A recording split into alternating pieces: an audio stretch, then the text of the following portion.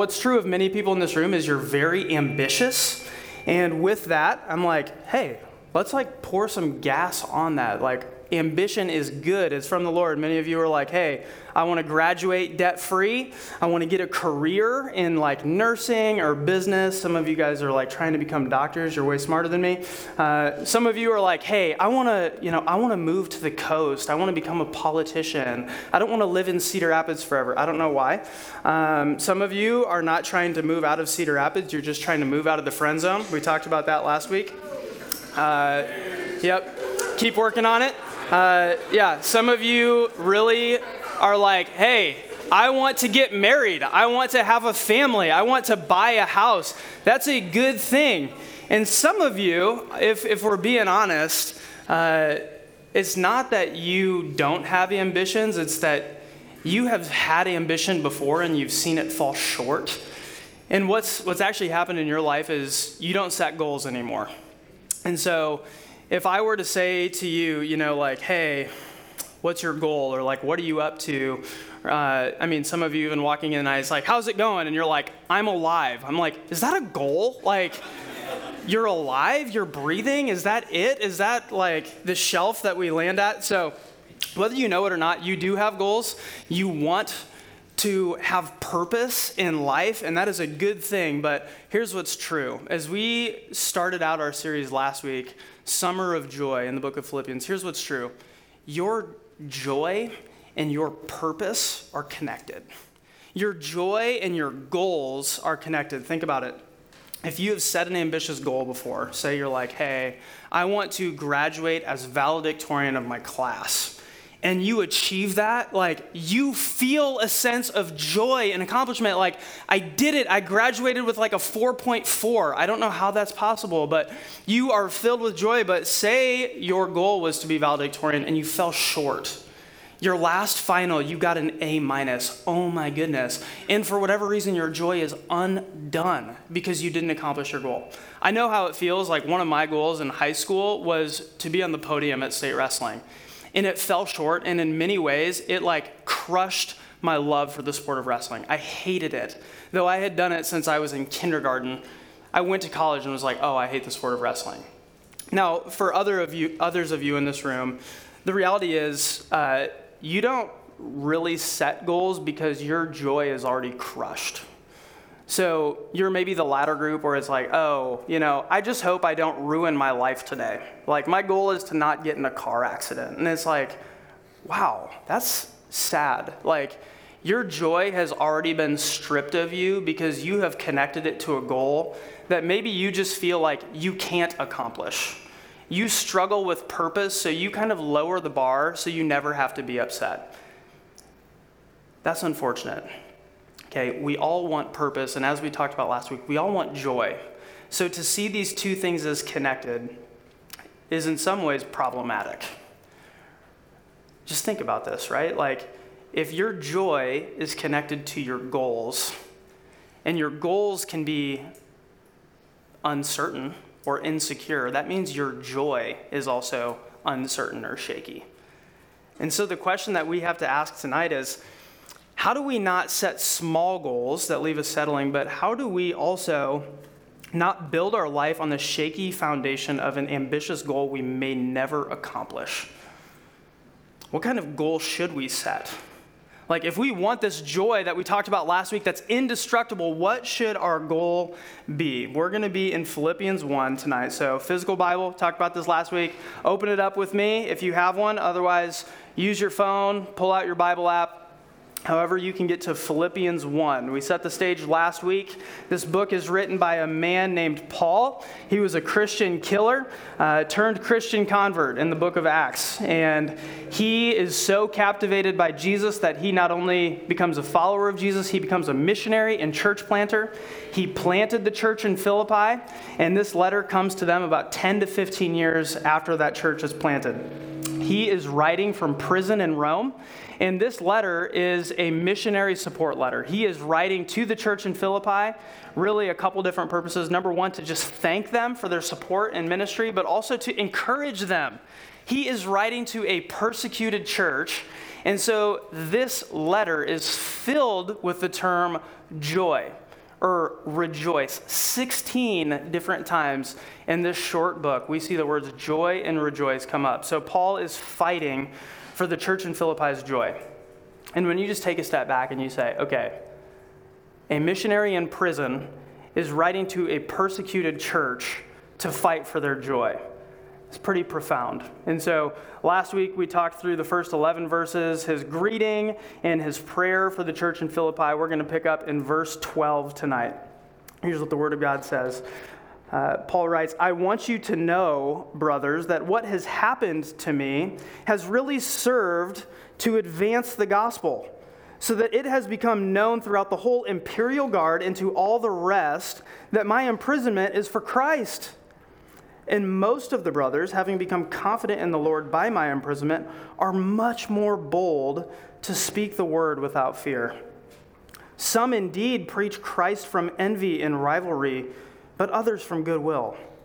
The latter do it out of love, knowing that I am put here for the defense of the gospel. The former proclaim Christ out of selfish ambition, not sincerely, but thinking to afflict me in my imprisonment. What then? Only that in every way, whether in pretense or in truth, Christ is proclaimed, and in that I rejoice.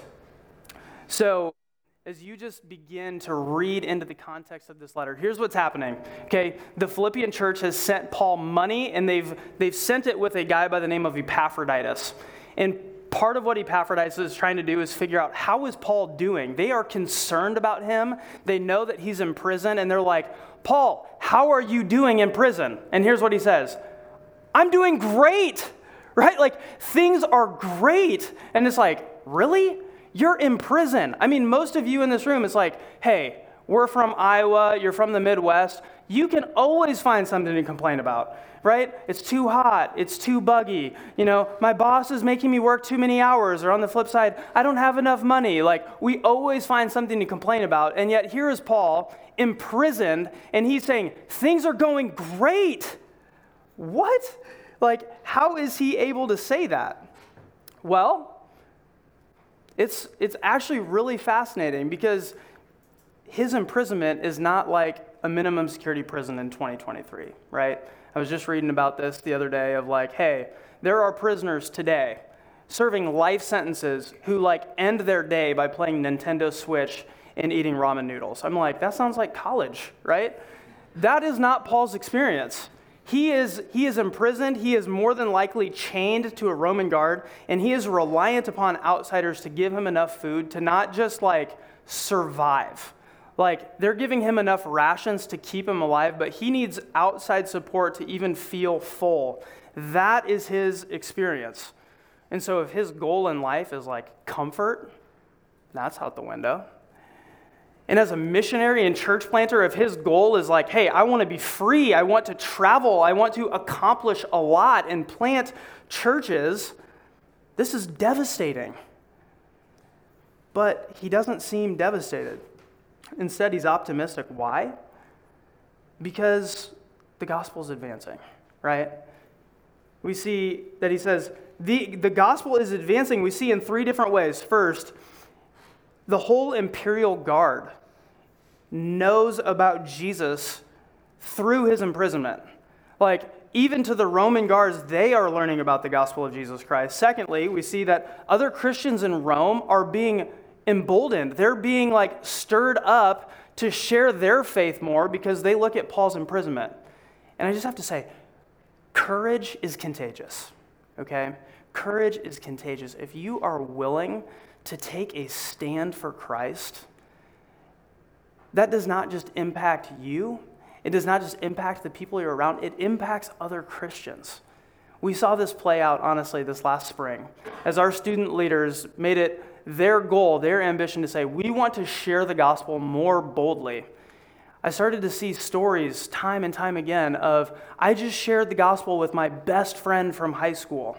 And then shortly after that, I just shared the gospel with my dad. You know, I just shared the gospel with my grandma. These stories of people that it's like, oh, if he can share the gospel with his family member, I can share the gospel with my family member. Courage is contagious. We see that happening here in this text. But then there's this last section that can be really confusing, verses 15 through 18. Like, what is going on here? The reality is, Paul has been a significant leader in the early church. And with his imprisonment, there's almost this leadership vacuum. Like, Paul is no longer leading the churches, and so people are rising to the occasion. People are like, oh, Paul's not leading? Okay, I guess I'll lead. And let's be real, that could crush a guy like Paul. If his goal in life was to be the man, to be the primary influencer on the church, he's crushed. But that's not the case. I mean, there's two different situations. Some people are rising to the occasion to really serve Paul's ministry. They're stepping up to the plate and they're saying, hey, if Paul's in prison, I want to help serve his ministry by leading the church. But other people are selfishly replacing Paul. They're like, well, hey, if he can't be the man, I guess I'm the man, right? Out of selfish ambition, they are rising to power for fame, for this self-worth. And Paul doesn't say, wow, I can't wait until I get my seat back, until I can kick those people out and get my power back. What does he say? Man, you could paraphrase it in saying, I don't really care. As long as Christ is being proclaimed, I get to rejoice. As long as Christ is proclaimed, I rejoice. Even if it's not me, if someone else is proclaiming Jesus, that is the win. And so we look at his imprisonment, and it's like soldiers are hearing about Jesus. Roman Christians are sharing more boldly about Jesus.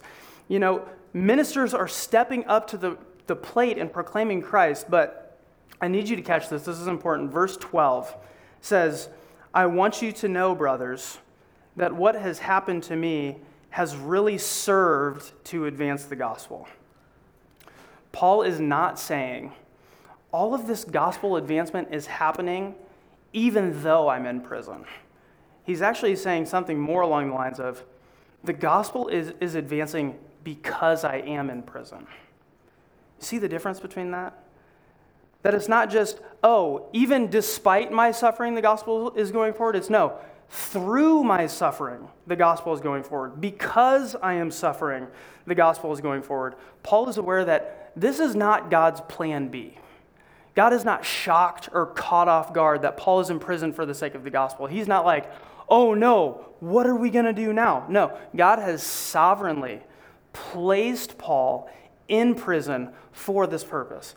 He is good, he is in control, he is all wise, and he has said, here is a part of my plan. Paul, you are going to be in prison. And I just have to, that is hard for us. Like, we are finite human beings who have such a small perspective to think that God would purposely place Paul in a place of prison, suffering, and he would do that on purpose. That's hard to wrap our minds around. But it's true that God uses humanity's intended evil to accomplish his ultimate good. He uses humanity's intended evil to accomplish his ultimate good. How do I know this to be true? Well, number one, it's all over the Bible. Maybe you guys have heard the story of a guy named Joseph, who was receiving visions from the Lord, that he was going to rise to power. And he goes and tells his brothers, and what do? They, beat him up, throw him in a pit, sell him to slavery. He ends up getting falsely accused of a crime. Again, imprisoned, but eventually becomes second to Pharaoh. Rises to power in Egypt, and his brothers come before him, and they are fearful because they know what they did to Joseph, and they are afraid about what he is going to do with them. But here's what Joseph says, Genesis 50. Joseph said to them, do not fear, for am I in the place of God? As for you, you meant evil against me, but God meant it for good, to bring it about that many people should be kept alive as they are today. Joseph is saying, no, God meant for me to be beaten, sold into slavery, falsely accused, imprisoned, and that actually through that, I would get the opportunity to rise to power and save you from a famine. God meant that. Whoa. That's wild. But it's not just Joseph. Like, the greatest story in all of the Bible is about Jesus Christ. God becoming man, putting on flesh, himself betrayed by his own people, sold by Judas, beaten, scourged, mocked, crucified at the hands of lawless men. And here's what Acts 2 says. This is Peter preaching. It says, "Men of Israel, hear these words. Jesus of Nazareth, a man attested to you by God with mighty works and wonders and signs that God did through him in your midst, as you yourselves know. This Jesus delivered up according to the what? The definite plan and foreknowledge of God. You crucified and killed by the hands of lawless men." Like, this is on purpose. That the Son of God would put on flesh, and the foreknowledge of God would be that he would suffer and die. But in verse 24, God raised him up, loosing the pangs of death, because it was not possible for him to be held by it. Just like Joseph rose to power that many people should be kept alive, Jesus resurrects from the dead to loose the pangs of death. To say, death no longer gets the final word. Jesus is resurrected, and he is now offering you resurrection hope. This is the foreknowledge of God. And though it's in the Bible, it's not just words on a page that I've read. I've experienced this personally. Maybe you have too. And I don't know all the stories in this room, but I do know many of you bring stories of incredible suffering in this room. Stories of real hurt, real brokenness. And it wasn't until my junior year of college that God really woke me up to my need for him. And here's how he did it. My dad was diagnosed with cancer. I started driving home from Ames to Northwest Iowa to take care of my family, and I ended up getting fired from an internship. And it crushed me. Like, my dad was dying. I just lost my internship that in many ways I thought paved the way for my future job. But here was the ultimate outcome. I came to trust in Jesus. Like, my life goal of becoming a collegiate strength conditioning coach was crushed. My life goal of, having many more years with my dad was crushed. But here's what was better. I came to know Jesus. He actually satisfied my soul in a way that nothing in this world ever could. And how did God do that? Through suffering. Through suffering. And Paul in this text is embracing this reality. That suffering oftentimes is actually planned out by God for gospel advancement. But here's what he's not doing. He's not minimizing his suffering. He's not pretending that he's not in prison. I mean, he talks about his imprisonment frequently in this letter. He knows that his suffering is real. But here's what he is doing. He's zooming out. He's catching a wider lens on life, and he's saying, okay, yes, I'm suffering, but what else is happening? What else is God doing? And he's able to see how God is using his suffering for the advancement of the gospel. And he's rejoicing, right? This joy, rejoice, comes repeated time and time again. He says, this is what I'm doing. I'm rejoicing. And he has more to rejoice in. Read with me. Continue in verse 18. He says, yes, and I will rejoice, for I know that through your prayers and the help of the Spirit of Jesus Christ, this will turn out for my deliverance. So he's rejoicing because he's saying, here's what I know to be true. You're praying for me, and the Spirit of God is working in me and in this situation. Here's what's going to happen. I'm going to be delivered. But what's confusing is, what does he mean by deliverance? If you look at the actual word, it could be translated, this will turn out for my salvation. So there's two outcomes. He's imprisoned, and one of two things is going to happen. He is going to be either delivered from prison, he's going to be set free, and he's going to get to return to the Philippian church, or he is going to be executed. And his deliverance is not from prison, but from life itself. And he gets to then be with Jesus. And so, which deliverance is it? At the end of the day, Paul is like, it doesn't really matter. There's no way for me to lose. Keep reading. He says, as it is, my eager expectation and hope that I will not be at all ashamed, but that with full courage, now as always, Christ will be honored in my body, whether by life or by death. For to me, to live is Christ, and to die is gain. For if I am to live in the flesh, that means fruitful labor for me. Yet which I shall choose, I cannot tell. I am hard pressed between the two. My desire is to depart and be with Christ, for that is far better. But to remain in the flesh is more necessary on your account. Convinced of this, I know that I will remain and continue with you all for your progress and joy in the faith, so that in me you may have ample cause to glory in Christ Jesus because of my coming to you again. So Paul's goal in life, we talk about goals. Here's his goal in life. I want to know Jesus, and I want to make him known. That's his goal. I want to know Jesus, and I want to make him known. And the good thing is, it doesn't matter whether he lives or whether he dies. He gets to do that. And it's so crazy that he is between these two realities of living this earthly life or dying. And he's like, I'm torn. Either way, it's a win. But here's what's true. The real sacrifice to Paul is not dying. That's confronting to me. I don't know about you. How many of you are just holding on to the next best thing in this life? And the idea of dying is like a threat to you living out your earthly plans. And Paul is saying, no, death is not a threat to me. Living feels like the real sacrifice, because here's what that means. I'm going to have to continue to suffer. But I'm willing to do that. To live is Christ. The longer that the Lord has me here on this earth, here's what I get to do. I get to testify to his faithfulness. I get to know him more, and I get to share the gospel more. I get to see more and more people experience the goodness of God. Paul's greatest goal in life is not about himself.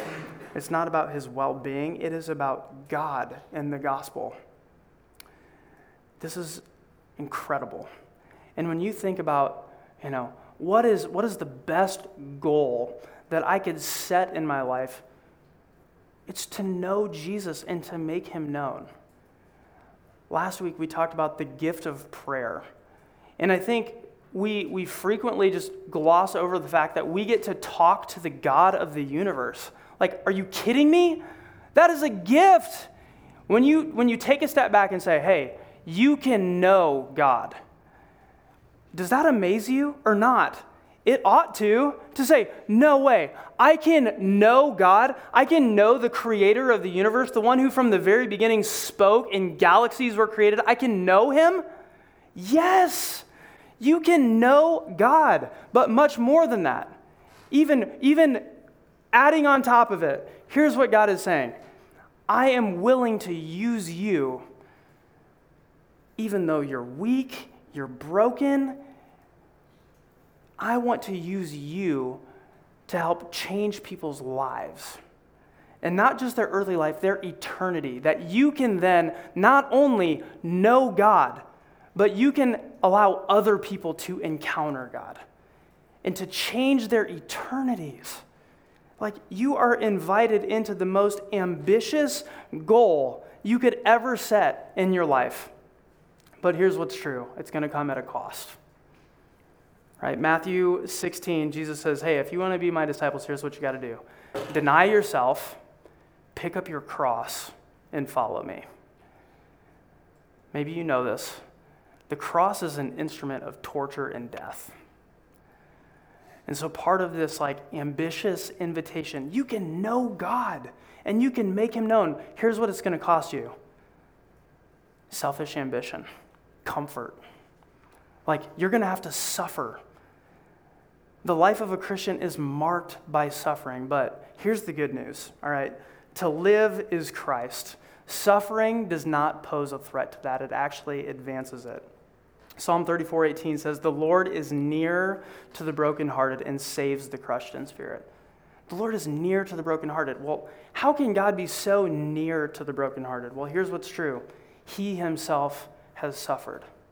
Isaiah 53, talking about Jesus, says, he was despised and rejected by men, a man of sorrows and acquainted with grief, and as one from whom men hide their faces, he was despised.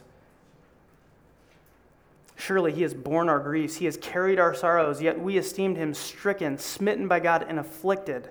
He was pierced for our transgressions. He was crushed for our iniquities. Upon him was the chastisement that brought us peace, and with his wounds we are healed. Like, we follow a suffering Savior who in the midst of your deepest, darkest suffering is right there with you. He himself has suffered. And the Christian worldview, if we're being honest, is the only worldview that can actually make sense of suffering in a way that leads to hope. There's a gal by the name of Rebecca McLaughlin. She wrote a book called Confronting Christianity. And here's one thing that she had said. A friend of mine whose teenage son was brain damaged in a sport accident shared his perspective on suffering like this. People often think that the reality of suffering is an embarrassment to the Christian faith, but I think suffering is the greatest apologetic for Christianity there is. From an atheist perspective, not only is there no hope of better end to the story, there is no ultimate story. There is nothing but blind, pitiless indifference.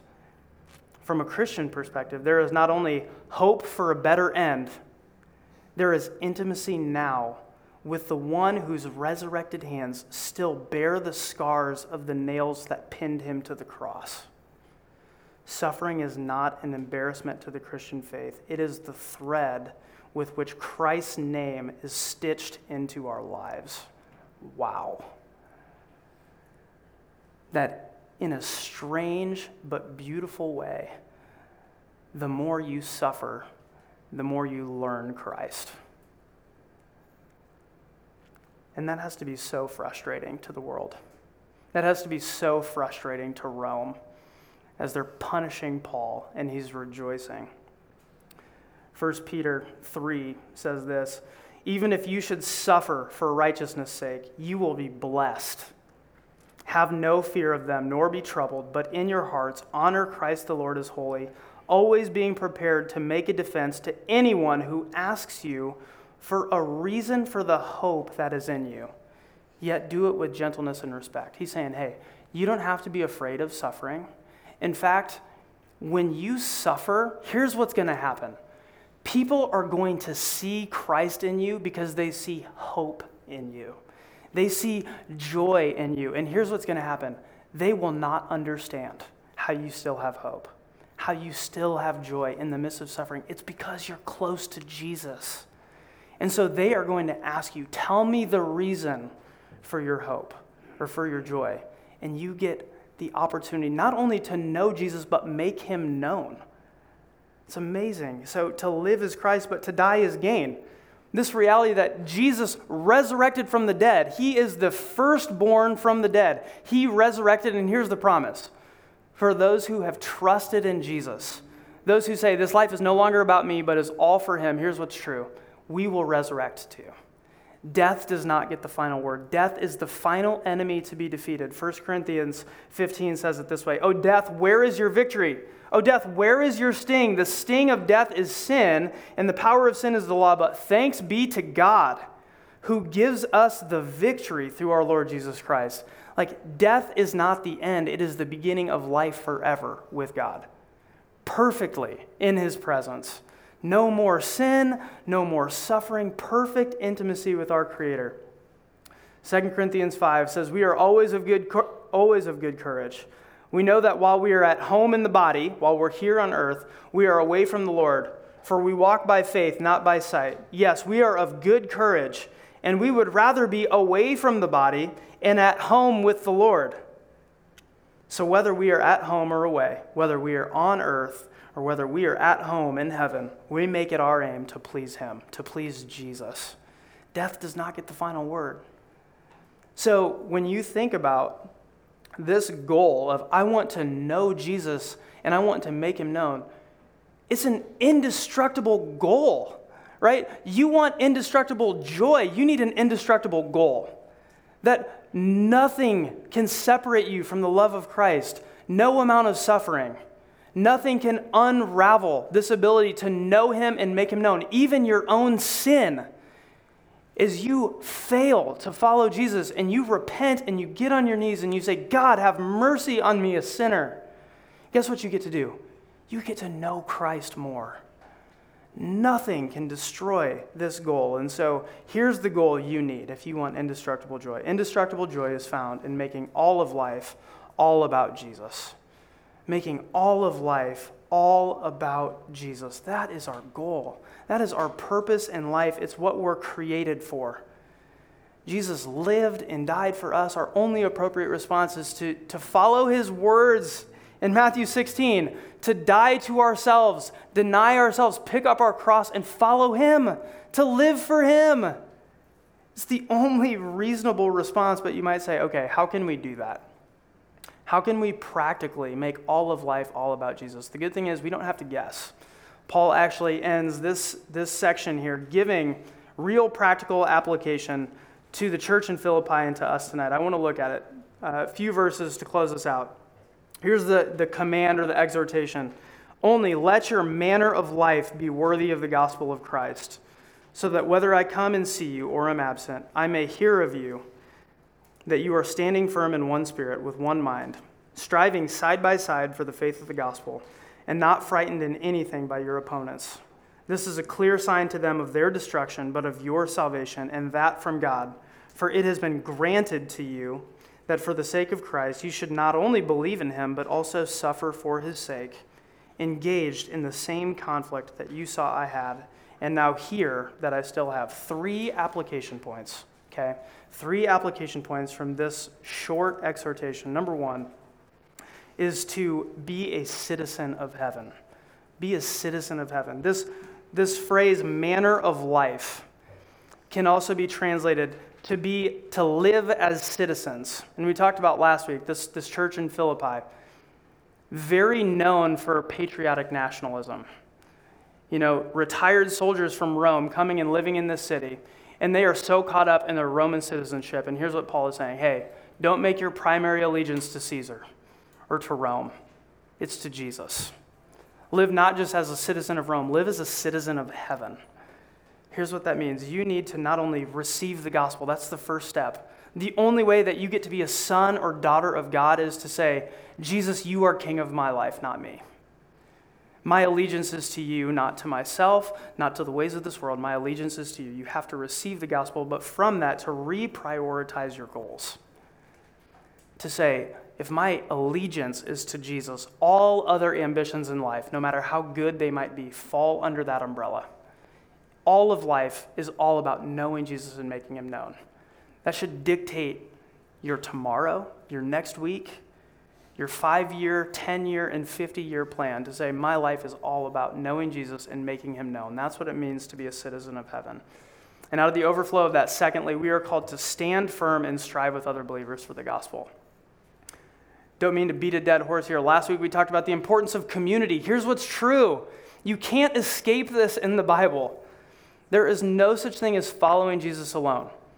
If you want to live as a citizen of heaven, here's what you have to do. You have to stand firm with other Christians, and you have to strive side by side for the faith of the gospel with other Christians. You need to belong to community. Most importantly, you need to belong to a local church. So on Sunday morning, what are you doing? You need a family of faith to help you stand firm. And you need the local church to help put the manifold wisdom of God on display.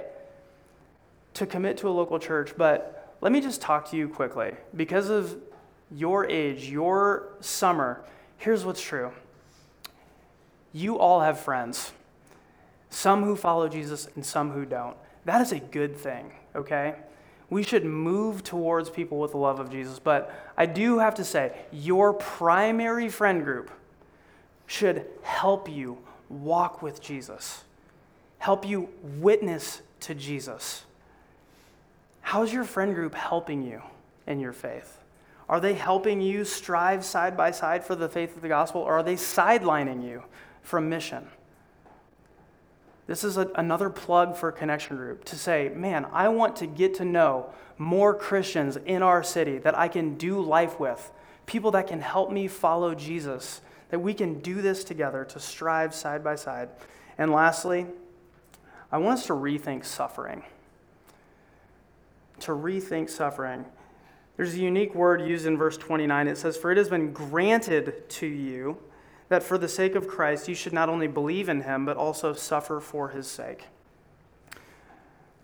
In a beautiful way, all of our suffering is not in vain, because if you are in Christ, all of our suffering is with Christ, right?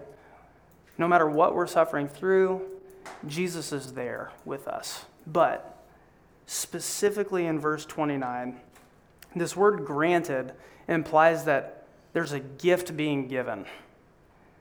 There is a gift being given to you. And the first is that you would believe in Jesus. Faith is a gift from God, but here's the second gift, that you can suffer for his sake. How many of you have ever thought about suffering for Jesus as a gift? Probably none of you. I know I really haven't. But we're invited into this like, hey, incredible gift. Here's what you can do. You can suffer for Jesus. You can suffer for Jesus. You don't have to be afraid of an opponent. You don't have to be afraid of ridicule or rejection. You can boldly stand for Jesus, and this is a gift for you because here's what's true. It's a promise of your salvation. It's like, man, if you're ever struggling with, man, is God alive in me? Is he at work within me? How are you doing suffering for Jesus? And for most of us in this room, we're not going to have to fear imprisonment or execution. I'm grateful for that. You should be too, right? But here's what you might face. Ridicule from your best friends, rejection by your family. If you take a stand for Jesus and actually begin to open your mouth and share about who Jesus is and what he's done in your life, the question is, will you do that? Will you accept the gift to suffer for Jesus? And here's what's true. If we live this out, this is not just a gift to us as 18 to 23-year-olds that we can say, oh man, we can suffer through college with joy. Lord willing, all of you will go on to be 30-year-olds, 50-year-olds, 70-year-olds, and here's what's true. The next 50 years of your life, you're only going to suffer more. And so the vision for this is to say, wow, if suffering is promised, especially as a follower of Jesus, I want to start suffering with joy. We're invited into that, not just tonight, but for the rest of our lives. And so for you to just consider, wow, what would it look like as a 70-year-old to look back on the last 50 years of your life and say, I suffered a lot, but through the suffering, I experienced incredible joy that comes from Jesus. And through that, I get to see the gospel advance. Through my suffering, not in spite of it, through my suffering, the gospel would advance. So that's my prayer for you tonight. We're going to close in prayer. We're going to worship, and we're going to give God all the glory. So pray with me. Heavenly Father, thank you that you are wise, that you are all-knowing. You know every person in this room. You know all of the suffering that they have endured and all of the suffering that they will endure. But God, you are so kind to not be far off or distant, but to be near. You sent Christ to be a suffering Savior so that in our hardest, most challenging, our darkest moments, we can be near to you. And so I pray for this room, God, would you help college students rejoice in you in the midst of suffering? And would their joy in the midst of suffering lead to the gospel being advanced in their friend groups, to their families, and to the ends of the earth, Jesus, because you deserve to be worshiped. We pray this in your name. Amen.